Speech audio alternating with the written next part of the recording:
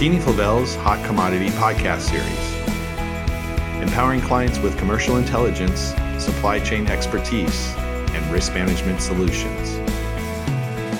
Good afternoon, everybody. My name is Mike Caughlan, President and CEO of McKinney-Flavel, and today is August 18th, 2023, and welcome to our Hot Commodity Podcast Series.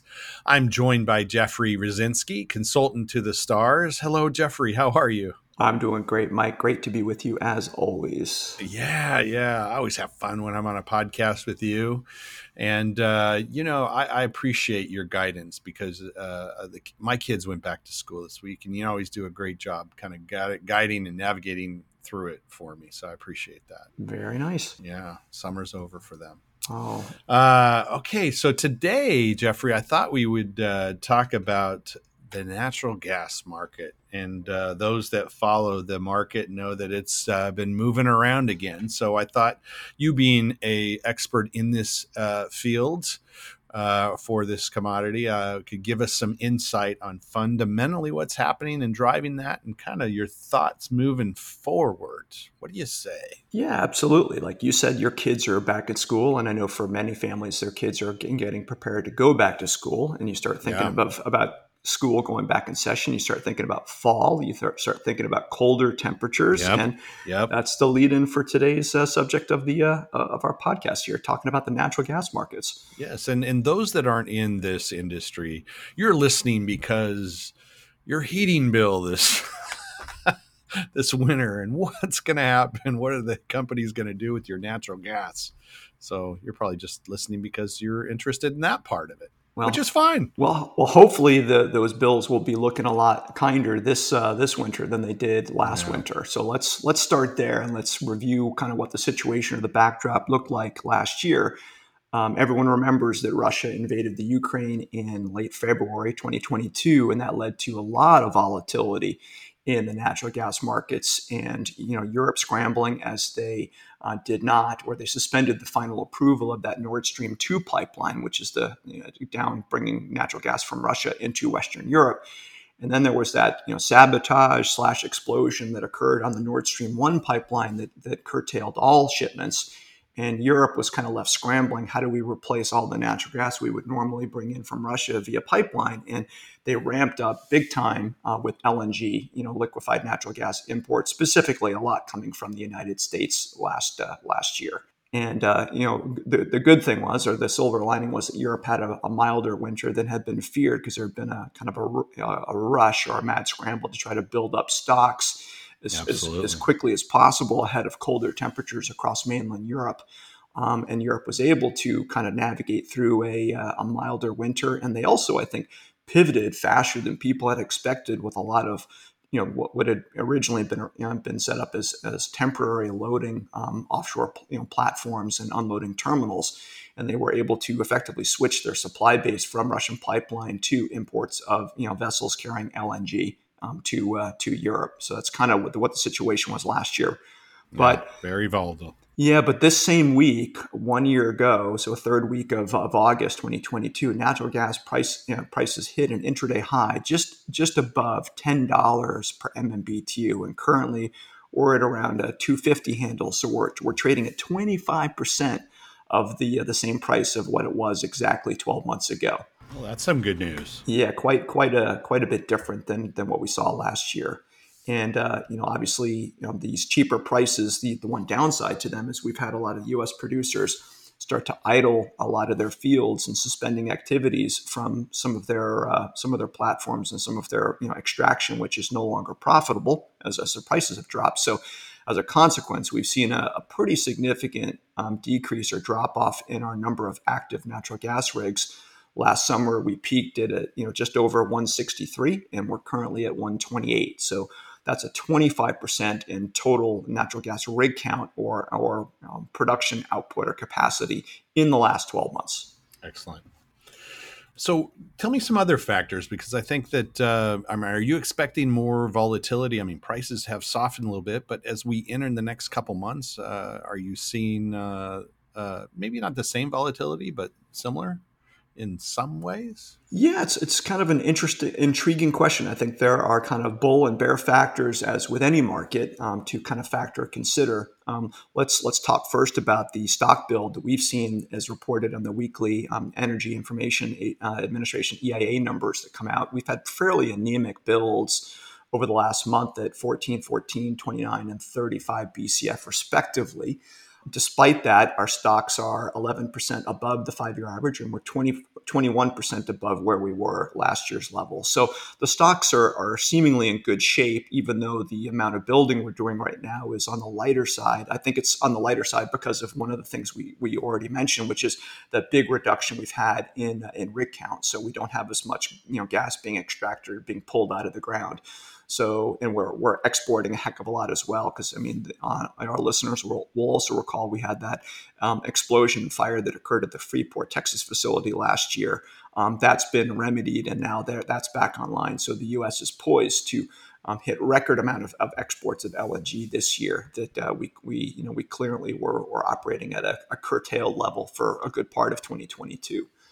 Another aspect of this, Mike, is what's going on with OPEC, obviously, and both Saudi Arabia and Russia have made recent announcements that they were going to extend some of their output cuts for not just July, but through the month of August. So that's about 1.5 million barrels a day of oil that is not hitting the marketplace.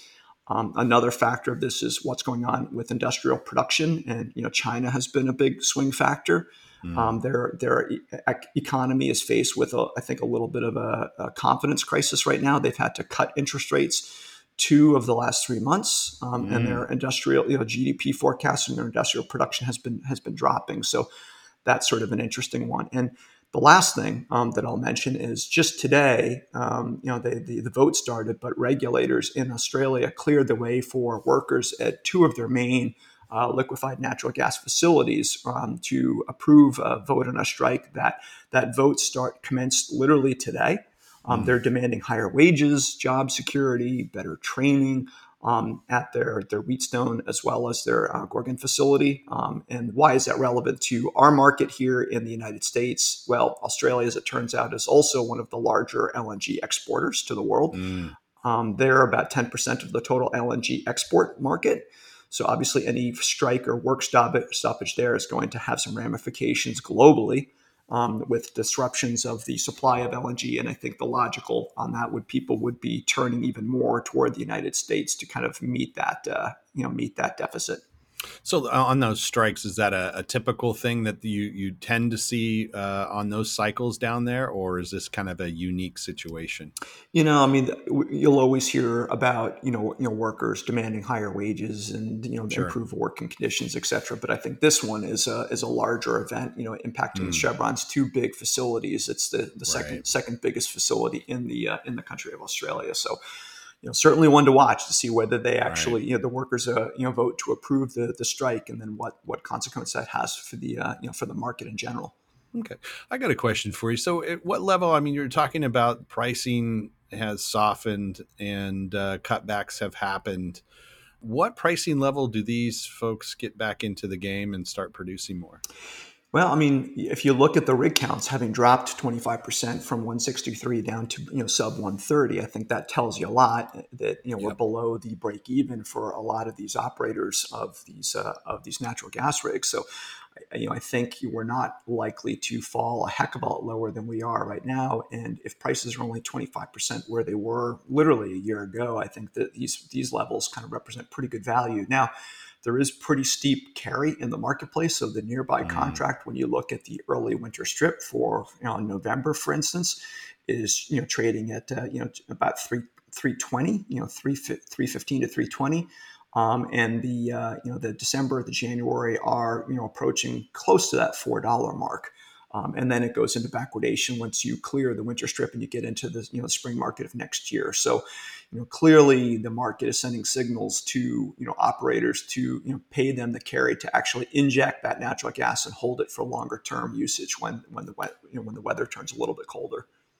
Yeah. Speaking of weather, what's your outlook? I mean, what is the weather or forecasted weather and how that might impact this natural gas market. Yeah, that's always a variable. So Yeah. our last thing to consider is really the weather, and that's always going to be a bit of an unknown. It's been a hot summer across parts of the United States. I'll say parts because it hasn't impacted everybody. Where I live here on the East Coast in Philadelphia suburb area, we've had a pretty not only a mild winter, but we've also had a pretty mild summer. I think our days where the mercury has gone north of 90 degrees has been only about 2 weeks compared to over 30 days last summer. So we've had it's been humid, but it hasn't been a particularly hot summer. Unlike, I think, people in the deep south from Texas all the way through to Atlanta area, they've been kind of boiling this summer. It's been incredibly hot. And, the one thing that people don't necessarily make the connection with or think about very frequently is when the temperatures are hot, people are running the ACs, more than they would be normally. And that is an increase of electricity consumption. And 40% of the electricity that is generated across the United States is actually coming from natural gas fired generators. So nat gas is not only used as a fuel for industrial production and for heating purposes, but it's also used for electricity generation. And that has also, I think, been one of the reasons why our stocks are climbing, but at a kind of a lower slope or not as steeply as I think people would like them to like to have seen. Okay. Great. Anything else we want to talk about today before we let folks go enjoy their weekend? Yeah, no, just finishing up on one last thing on weather. People keep talking about developing El Nino and record high temperatures. I know the month of July set an all-time global high temperature across the planet. I think there are people saying that El Nino could lead to abnormal weather across the United States. I don't think long-term climatologists or forecasters really know whether it's going to be warmer or colder than normal. I've heard kind of both sides of that argument, but that's one of the last variables that El Nino could lead to some sort of weather anomalies. Although I'm not sure what they're going to look like. I know last year, those of us here in the mid-Atlantic states on the East Coast, where there's a heavy concentration of our country's population, we experienced one of the mildest weather winters we've had on record. So I guess the pessimist in me says that it's unlikely we're going to get off easy two years in a row, but we will have to wait and see on that one. Yeah, absolutely. I'm not even going to attempt to predict what might happen because you just never know. And sometimes you get some more extreme weather. And I feel sometimes we do get that recently. It's for various reasons, but that's a different podcast, I think, Jeffrey. Yeah, it is. We could go on for hours. Before we let folks go, I want to remind you of the IQ platform. If you're a subscriber and you're not logging in or you haven't logged in recently, guess what? We have a new section called Commodity Insights, which our analysts in various topics, including biofuels and energy, give their weekly updates on factors that are driving the market or important to know from a technical and commercial standpoint. So check that out. If you're not an IQ subscriber, please reach out to us. We'll put you on a test drive. And guess what? You're not going to look back. You're going to love it. We're going to wrap this one up. As I always like to say, live with an attitude of gratitude. Enjoy every moment with your friends and family. Do something fun this weekend. And Jeffrey, thank you so much for joining today. And until our next podcast, take care, everybody. That concludes this podcast episode. For expanded commentary and more detailed information, log on to McKinney-Favel's IQ Ingredient Intelligence platform and listen to our Market Insights podcast. If you're not a subscriber, visit McKinney-Favel.com for more information. And as always, follow us on YouTube, LinkedIn, Facebook, and Twitter.